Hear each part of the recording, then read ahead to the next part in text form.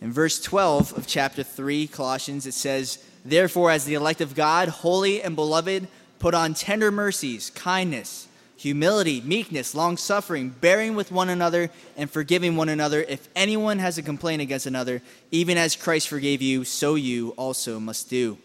But above all these things, put on love, which is the bond of perfection. And let the peace of God rule in your hearts, to which you are also called in one body, and be thankful. Let the word of Christ dwell in you richly in all wisdom, teaching and admonishing one another in psalms and hymns and spiritual songs, singing with grace in your hearts to the Lord. And whatever you do, in word or deed, do all in the name of the Lord Jesus, giving thanks to God the Father through him." Let's pray. Lord, I pray as we dive into your word this evening, Lord, you would speak in a new way, a fresh way, as we've gone over this passage many times. Lord, we pray that you would connect these things in our everyday life to what it says in your word. Lord, we know that today really isn't the end of the world, but we pray that we be able to put an end to that sinful nature today.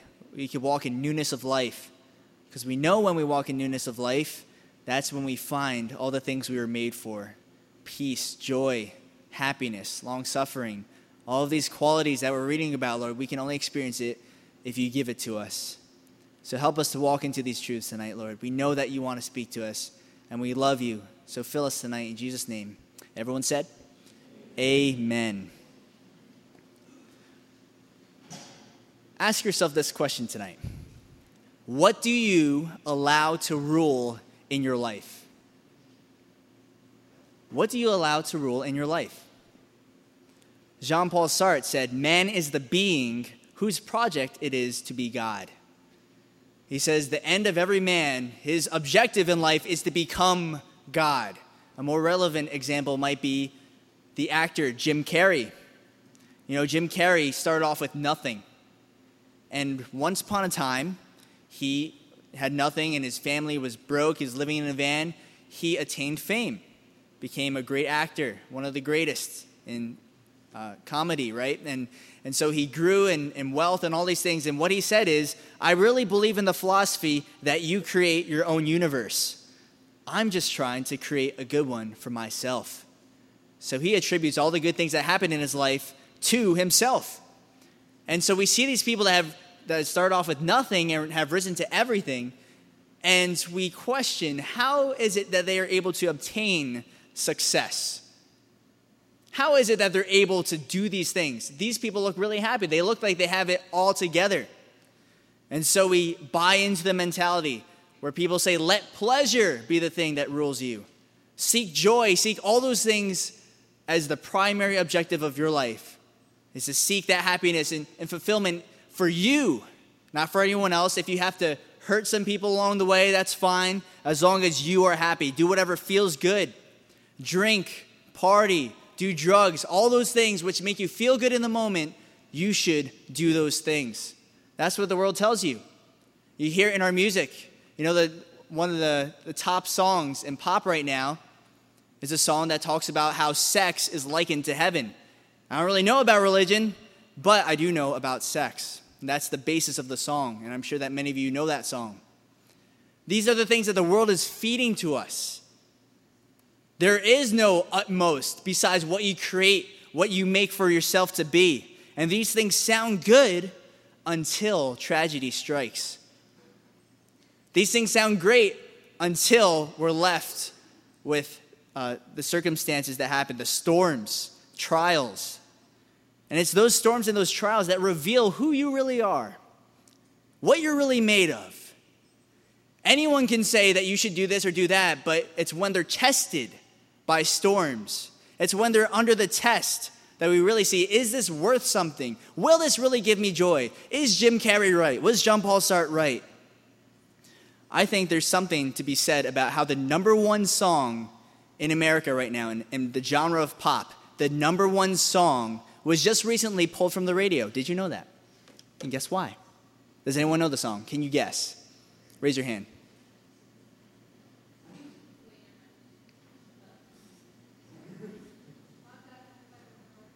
What's that?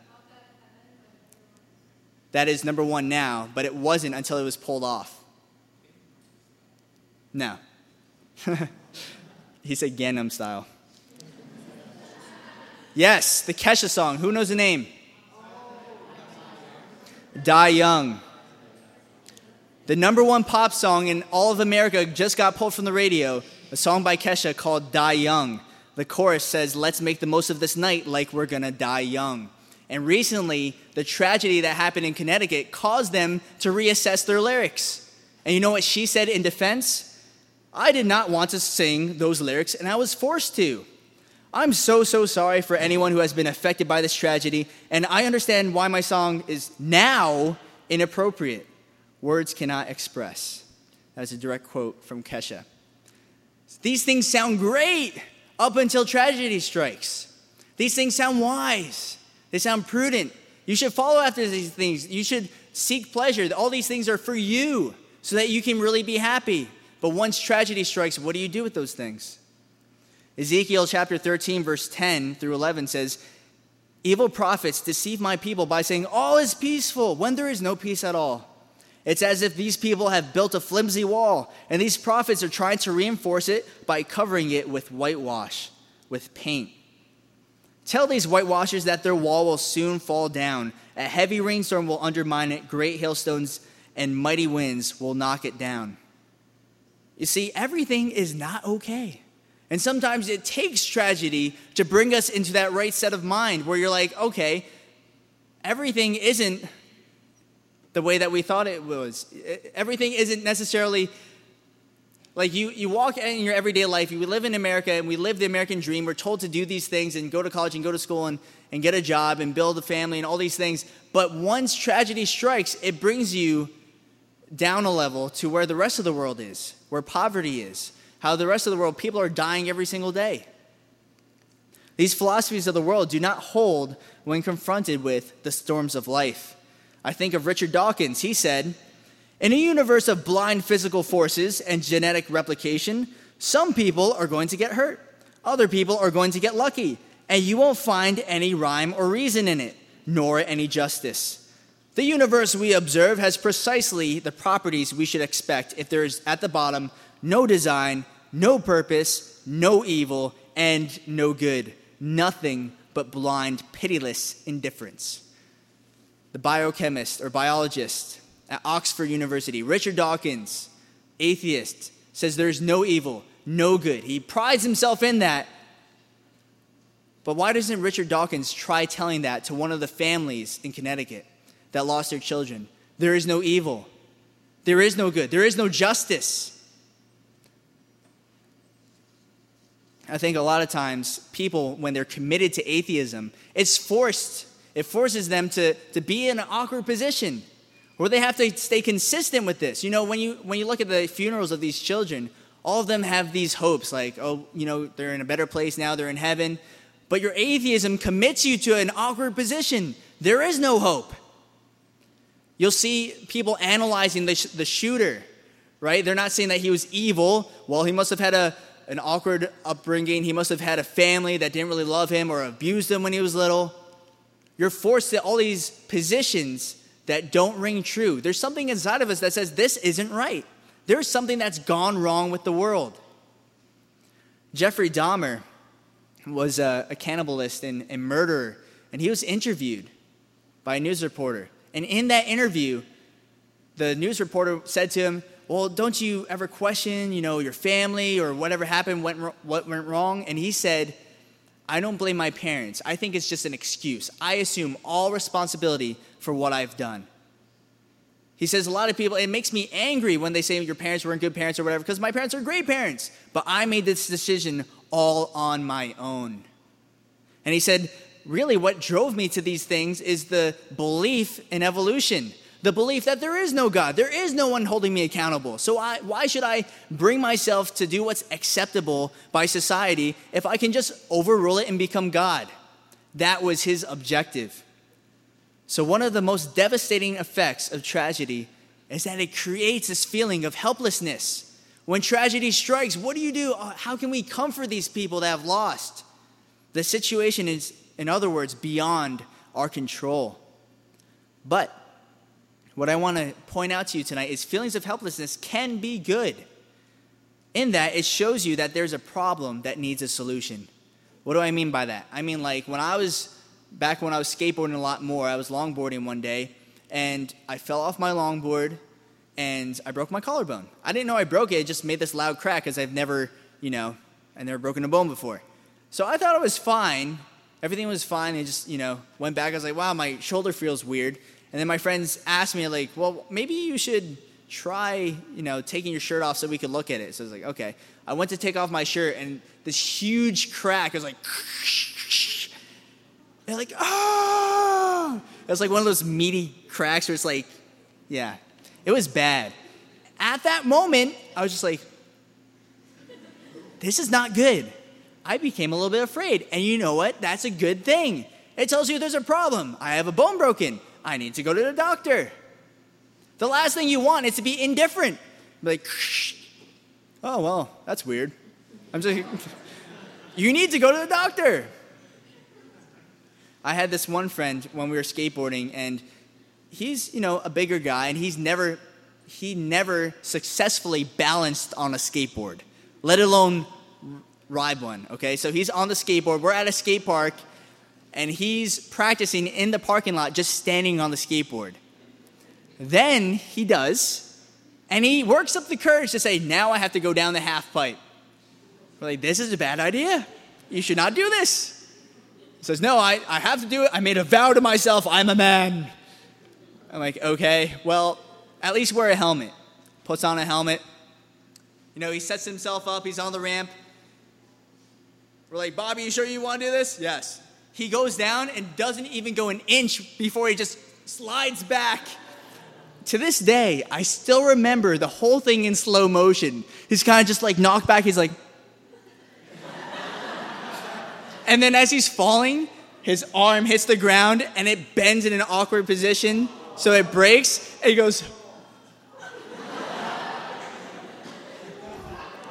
And so slow motion stops. He's on the ground. He's like, ah!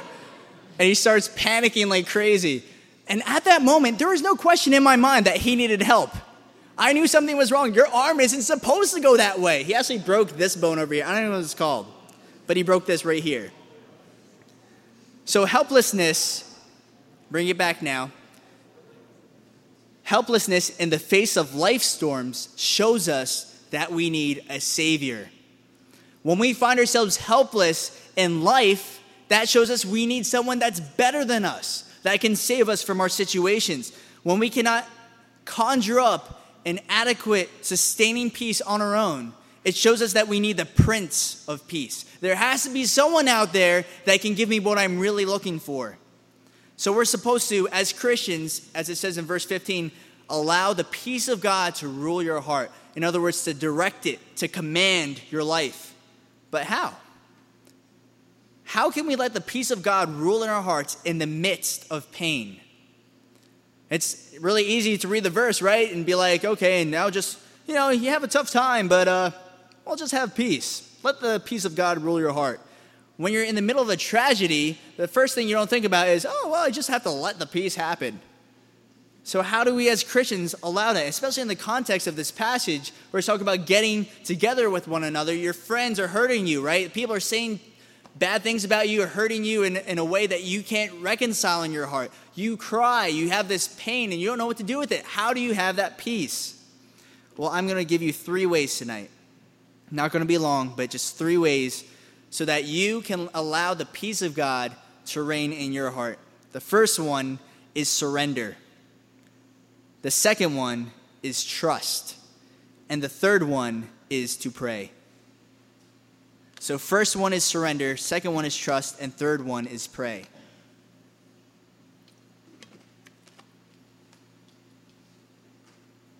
First one, surrender. Surrender is a term used when a person yields control to another person. So we think of like an army. An army surrenders itself to the enemy when it realizes that the damages are beyond their control. There's nothing we can do about it. All we can do is surrender and salvage what's left. A burglar will surrender himself when he realizes he can't escape. I give myself over to this person. I give control over to this person because I know there's no way out. So many people will try to seek fulfillment apart from God, right? A lot of people will try to do these things, joy, happiness, peace, apart from God. But when those things fail to complete us, we see how shallow those idols really are. It's easy to listen to the song. It's easy to listen to the song that tells you to party and have a good time, and tonight's going to be a good night. But what do you do when tragedy strikes? All of a sudden, that song doesn't make you feel the way it did before. I find that most songs, they only hype up the feeling that you have in your heart. That's why if you're feeling emo, you listen to an emo song. You know, you're not like feeling emo, you're like, I gotta listen to Michael Jackson. You don't do that. And we think of people in the news, we think of people that were famous when your parents were still kids, your age. You don't listen to your parents' music. Fame doesn't even last 50 years. So why do we try to obtain things that are worthless in the end? You know, with all the advances in science, it can't keep people from dying. All the advances, all the things in genetics that we can learn about ourselves, we still die. Many of us are always so busy. You know, in Europe, people live for a 6-week vacation. I don't know if any of you guys work yet, but in America, you don't get 6 weeks off. 6 weeks of vacation, and that's what they live for. They work hard throughout the entire year so they can have those 6 weeks off. Some of us, in the midst of a trial or tribulation or difficulty or stress, you'll say, if only I could get away, then I could have peace. Have you ever said that before? There's a situation that's just too overbearing. Maybe it's schoolwork. Maybe it's trying to be accepted in college, or maybe accepted with a group of friends. And you said, if only I could get away from this situation, then I could have peace. But do you realize what you're saying? You're saying you need control. And this is why. You're saying, I need control of the situation. I don't have control of the situation. Therefore, I need to be in control of nothing. I need the situation to go away for a little bit, so I am in control of nothing in vacation mode, and then I will have peace. But you're still looking for control. It's because you're realizing the situation is beyond your ability. So there's a supernatural peace and fulfillment that only God can give. And it only comes by man surrendering to God. In other words, it only comes when you say, God, this is beyond my control. I can't obtain peace in the midst of this situation apart from you. But that leads to the next question, which is, do you have a personal relationship with God? Or do you just know a bunch of facts about him? Now, first of all, if you're not a Christian today, then you obviously do not have a relationship with God, in which you should, so that you can obtain this peace. But let's say you are a Christian today. You identify yourself as Catholic, Christian, whatever, and you don't have that peace. Well, maybe instead of actually having a relationship with God, you just know a bunch of facts about God. And this is what I mean by that. Tim Tebow. A lot of people can name a lot of facts about Tim Tebow, or your favorite sports player, fill in the blank. You know every touchdown he's scored, or you know every basket he's shot.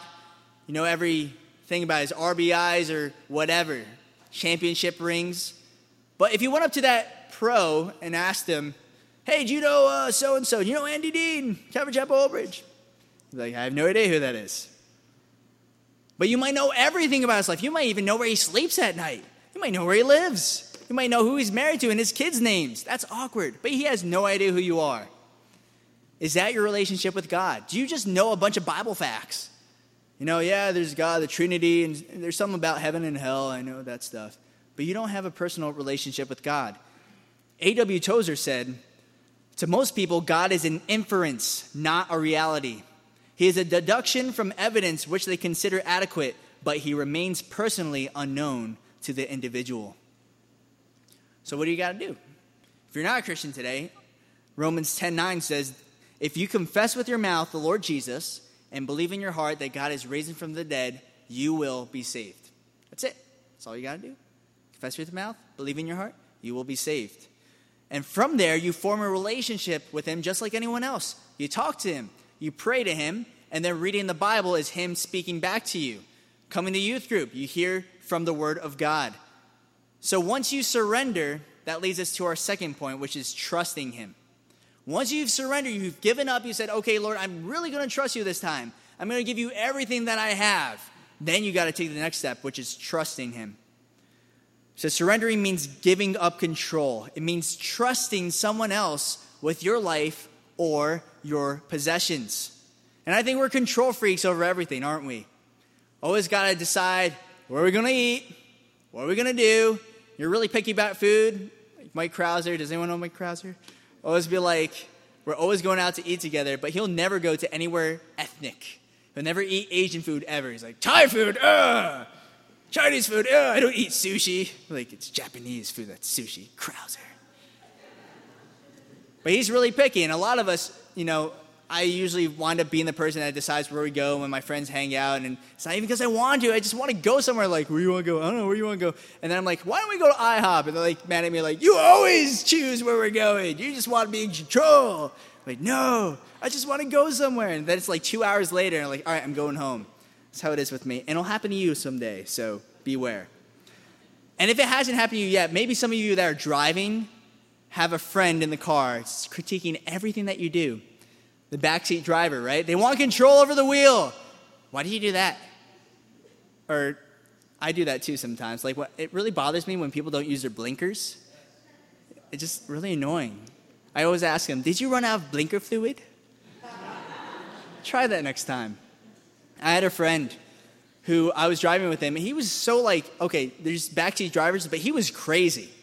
Everything I did, he's like, watch out! I was like, dude, I saw that. I'm like getting self-conscious, like, what's wrong? And he's like, oh, I'm sorry, I'm so used to driving with my friend, and he's blind in one eye. What? Yeah, he's blind out of his left eye, so he couldn't see, and I had to always like look over. Like, geez.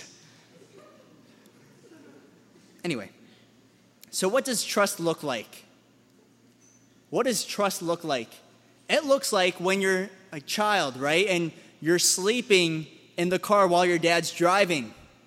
You're not worried about what's going to happen. You can sleep. You can rest there because you know someone who has the adequate control and ability is driving the car. Psalm 4, verse 8 says, in peace I will lie down and sleep, for you alone, O Lord, will keep me safe. That's what true peace is. It's trusting in God. Trusting him, saying, Lord, I give you all the control, and therefore I can let go of it completely. And when David wrote that, he was in the middle of a battle. He said, I can lie down and sleep even when people are fighting all around me. So in other words, David entrusted the fight to God. He said, God, I'm not going to worry about it. It's all in your hands. I'm going to go to bed. So in the same way, we can entrust the fight to God because he is the only one sufficient to fight the battle. God is the only one who's able to take that difficulty that you have, take that trial or tribulation. He's the only one that can solve your problems. And not only is he sufficient, he has overcome. He has already defeated those problems. John 16:33 says, these things, Jesus said, I have spoken to you that in me you may have peace. I wrote the Bible. These things I'm saying to you is so that you can have peace. In the world, you will have tribulation. Not saying you're not. Not saying life's going to be easy. But be of good cheer. I have overcome the world. So what have we to worry about? We as Christians, we don't have to worry about anything, do we? When he has adopted us as sons and daughters of God, it's like really trippy to think about, but God calls us his friends, his children. He has a relationship with us. That's weird. Like I was tripping out over yesterday. I was reading that passage where Jesus like talking to his disciples, and he's like, no longer do I call you servants, I call you my friends. That must have been really weird. Like the God of the universe calls you his friend. Romans 5, verse 1 through 8 says, therefore, having been justified by faith, we have peace with God through our Lord Jesus Christ. It's through faith, through whom we also have access by faith into this grace in which we stand, and rejoice in the hope of the glory of God. And not only that, but we also, pay attention now, glory in tribulations. When's the last time you had a tribulation? You had a trial, and you're like, yeah, that's awesome. It's great. Like you get in a car accident, it's like, yes, it's great. And you have a party. No, you usually complain. If it's not a bad one, you complain. You worry about the expense of the car. You go home, maybe you're injured. You're worried about how you're going to pay off the cost, or maybe you're not because your parents take care of it. I don't know. You don't glory in tribulations. But he says, knowing that tribulation produces perseverance, and perseverance, character, and character, hope. Now, hope does not disappoint because the love of God has been poured out in our hearts by the Holy Spirit who was given to us. In other words, the Holy Spirit is our down payment, our guarantee that everything's going to be okay.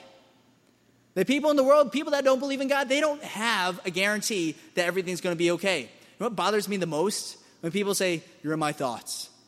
What does that mean? That's creepy. Stop thinking about me. When you pray for something, something happens. You pray for someone else, their lives are changed. We have that hope. And if you ever question it, you just check inside. Do I have the Holy Spirit? Yes, I do. Okay, that worked. My prayer is going to do something. God's going to hear me. For while we are still without strength, in due time Christ died for the ungodly. For scarcely for a righteous man will one die, yet perhaps for a good man someone would even dare to die. But God demonstrates his own love toward us in that while we were still sinners, Christ died for us.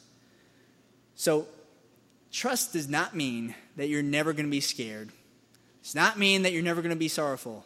It doesn't mean that when you're going through a trial, you're going to be like, "Oh, this is great. Just going to pretend like everything's okay." Not saying that. It means despite your feelings, you're committing yourself to the only one who can handle your situation. It means when you are going through that tribulation, you're saying, "Yes, this is terrible, but I'm giving it to God because I know he can deal with it. He has sufficient reasons and works this out together for good. I don't know how. It might not make sense, but I know he's a good God and he's going to work it together." So you don't have to get rid of your fears. You don't have to pretend that they're not really there. In fact, C.S. Lewis said on this, "What do people mean when they say, 'I'm not afraid of God because I know that he is good'? Have they never even been to a dentist?" Dentists are scary. You know, a dentist is good, but it doesn't keep you from going to a dentist and be like, "All right, this guy has really pointy objects and he's going to hurt me. He's going to take out some teeth. It's not going to be good." You know, especially for those of you getting wisdom teeth out, you always hear the horror stories. I have a really good story that I'm not sharing now, but I will in the future. So you should come back one day. There's a band that I love called Sleeping at Last. They're a Christian band. You should check them out if you don't know them or if you watch the Twilight movies. He actually wrote the score for that, and that's not why you should because I don't like Twilight. But anyway, some of the best lyrics written by this band, and he says, "There's a voice inside your soul that resonates through your skin and bone, up through the blades of grass, underneath the feet of God's only Son. The war that you've been fighting has already been won." A lot of us are struggling as Christians. We're trying so hard to overcome, trying to obtain this peace, work it out in ourselves. But you're forgetting something very important, that Jesus has already fought your battle. He has already overcome. Isaiah 26 verse 3 says, "You will keep him in perfect peace, whose mind is stayed on you because he trusts in you." You will keep him in perfect peace, whose mind is stayed on you because he trusts in you. Are you thinking about God? Are you trusting in him? Are you meditating on his word? If you're not, the lack of peace might show a lack of reliance on him. The fact that you are in this struggle, the fact that you don't have this peace might show that you're not relying on him. The fact that we're stressed out over everything, that we're anxious, that we don't even know where we're going to school, we're not sure, and all this pressure's on us, we don't have a job, or these friends aren't liking us, or that person hates us, and all these things stress us out. But what does the Bible say?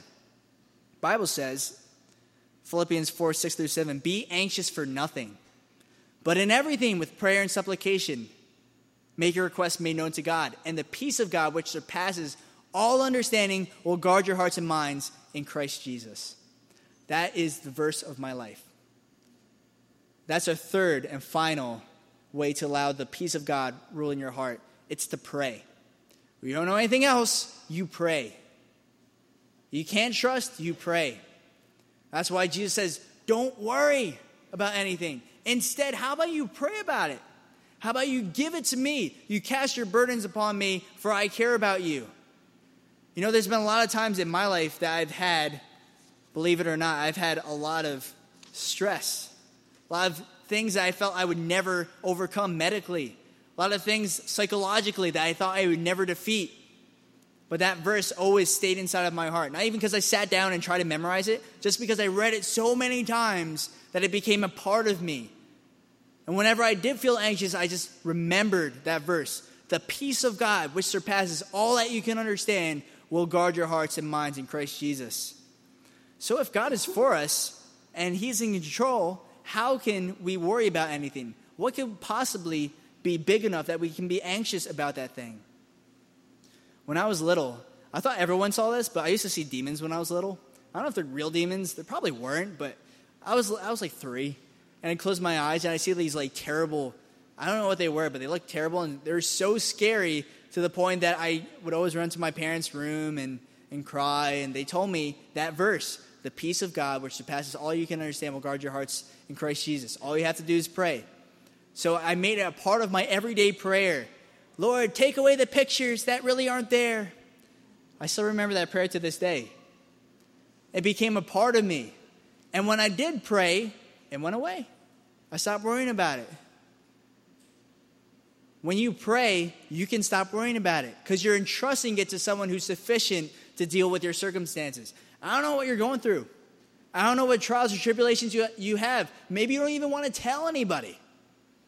But you can tell God. He's not going to be the one that gossips behind your back. He won't come and tell me while I'm reading my Bible. It's like, oh, by the way, you'll never believe what Kelly did the other day. He won't do that. You can trust him. You can give your circumstance to God, for he cares for you. So in conclusion, in the midst of this Christmas season, let's remember that Jesus did not come into a happy world, but a hurting world looking for the Messiah. You know, you see those Christmas stories and those pictures of the nativity scene. Everything's happy. Jesus comes into this peaceful world. Everything's great. That wasn't the truth of the matter. When Jesus came into the world, people were looking for a Messiah. They were waiting. Jesus, when are you coming back? It's kind of like today. You know, everyone's freaked out about the end of the world. Today was supposed to be the end. Everyone sees these tribulations, sees the Hurricane Sandy, sees what happens in Connecticut, sees all these difficulties, and are waiting for the Savior to come, waiting for Jesus to come back. It was the same way 2,000 years ago when Jesus came to this earth. The Jews were persecuted under Roman government. There was 400 years, 400 whole years where God did not say anything. There was no revelation, there was no prophets, there was no word of God to the people. They're like, all right, what's up with this? We know Jesus is supposed to come, there's supposed to be a Savior, but nothing's happening. And in fact, they were persecuted under a government that was not godly. A lot of people complain because we're living in a nation that is suppressing Christians and an ungodly nation. It was the exact same way when Jesus came down at the right time. So we too might ask the question during a tragedy, where is God? But what I'm about to tell you might shock you, but God is not here to stop every single tragedy. Because he works out those tragedies for a greater purpose. He is so awesome that he can take evil and turn it for good. So he actually uses these terrible circumstances. It may not seem possible. It might not even seem logical. But he'll take the worst of situations and turn them for good. Matthew 10, verse 34 through 37, Jesus said, "Do not think I have come to bring peace on earth." He said, "Do not think that I have come to bring peace on earth. I did not come to bring peace, but a sword. For I have come to set a man against his father, daughter against her mother, and daughter-in-law against her mother-in-law. And a man's enemies will be those of his own household. He who loves father or mother more than me is not worthy of me. And he who loves son or daughter more than me is not worthy of me. And he who does not take his cross and follow after me is not worthy of me. He who finds his life will lose it, and he who loses his life for my sake will find it." What in the world does that mean? Isn't that weird? Wouldn't you just trip out if Jesus said that to you? Like, Jesus, you came to bring peace. No, I did not come to bring peace. I came to chop people up. What does that mean? It means Jesus did not come to tell people we're okay. He's not another Kesha. He's not another musician that's just about to tell you that you should live your life. Keep doing what you're doing. It's going to be fine. He says you're not going to find peace apart from me. Good luck. become your own God, whatever you want to do, it's not going to work. He's going to lift up those that are meek, those that are weak. He's going to bring down the strong, those that are proud. He's going to humble them. Because it's only God, the one who made us, that truly knows us well enough to tell us that we're not okay. We need him. We need something that's beyond us. So I ask you, what is keeping you from surrendering to Jesus? What is it? What's keeping you back? Is it the things that you want to do? You have aspirations. You're like, oh, but I really want to do this before I surrender to Jesus. He says, whoever does not take up their cross and follow after me is not worthy of me. What is it that you have to give up? Why do you hold on to these things, thinking you can solve your problems when you can't? You even know it. There's something that is beyond our control, and it takes tragedy to do it sometimes to show us that we have no control over these situations. But isn't the one who is most qualified to rule our hearts the one who is called the Prince of Peace? Isn't the one who is most able to do exceedingly abundantly above anything we could ask or think, the one who has provided for us, who has created us? Can we doubt the one who said to the storm, peace be still? Can we doubt that that same person cannot also cause our hearts to be still in the times of tribulation? So what situations are you going through? Is it a family situation, a friend situation? I don't know. Maybe it's a medical situation. But I do know that God is sufficient for all circumstances. And he took that circumstance, he took the punishment and pain upon himself to prove that he was worthy to take whatever it is that you're going through. And I'll close with this, but back in the day, in Jewish times, they had this greeting. They said, shalom. Shalom means peace. When you came to a house, they would say, shalom, peace be upon this house. When they would leave, the person who was the host would tell the person leaving, go in peace. So shalom when you come, and when I'm leaving, go in peace. That was the thing. Jesus, in John 14:27, when he was ascending into heaven, he said, peace I leave with you. My peace I give to you. Not as the world gives do I give to you. Let not your heart be troubled, neither let it be afraid. The reason he said that is because he gave something special to us, the Holy Spirit that could live inside of us. God could be with us at all times, that when you're in those circumstances, you don't have to be troubled. You don't have to be afraid. You might be, you might not understand it, but God says you don't have to be that way. So why are you making it hard on yourself? He says, my peace I give to you. Not like you've heard it before when everyone's like shalom, and it's just a way of saying things. Like when we say, what's up? And some of us deep down inside are like, yeah, he doesn't really care how I'm doing. He doesn't really care what's up. So we just have these greetings that we're used to saying. Jesus is saying, I'm not that way. I care about you. I want to know about you. D.L. Moody had this to say on this passage. He is the author of peace, and no power can break that will. Yea, unbelief may question it, but Jesus Christ rose to execute his own will, and it is vain for man to contest it. Infidels and skeptics may tell us that it is all a myth, and that there isn't anything in it. And yet, the glorious tidings are ever repeated. Peace on earth, goodwill to men. And the poor and needy, the sad and sorrowful, are made partakers of it. So you need not wait for peace any longer. All you have to do is enter into it today. You need not try to make peace. It is a false idea. You cannot make it. Peace is already made by Jesus Christ and now declared unto you.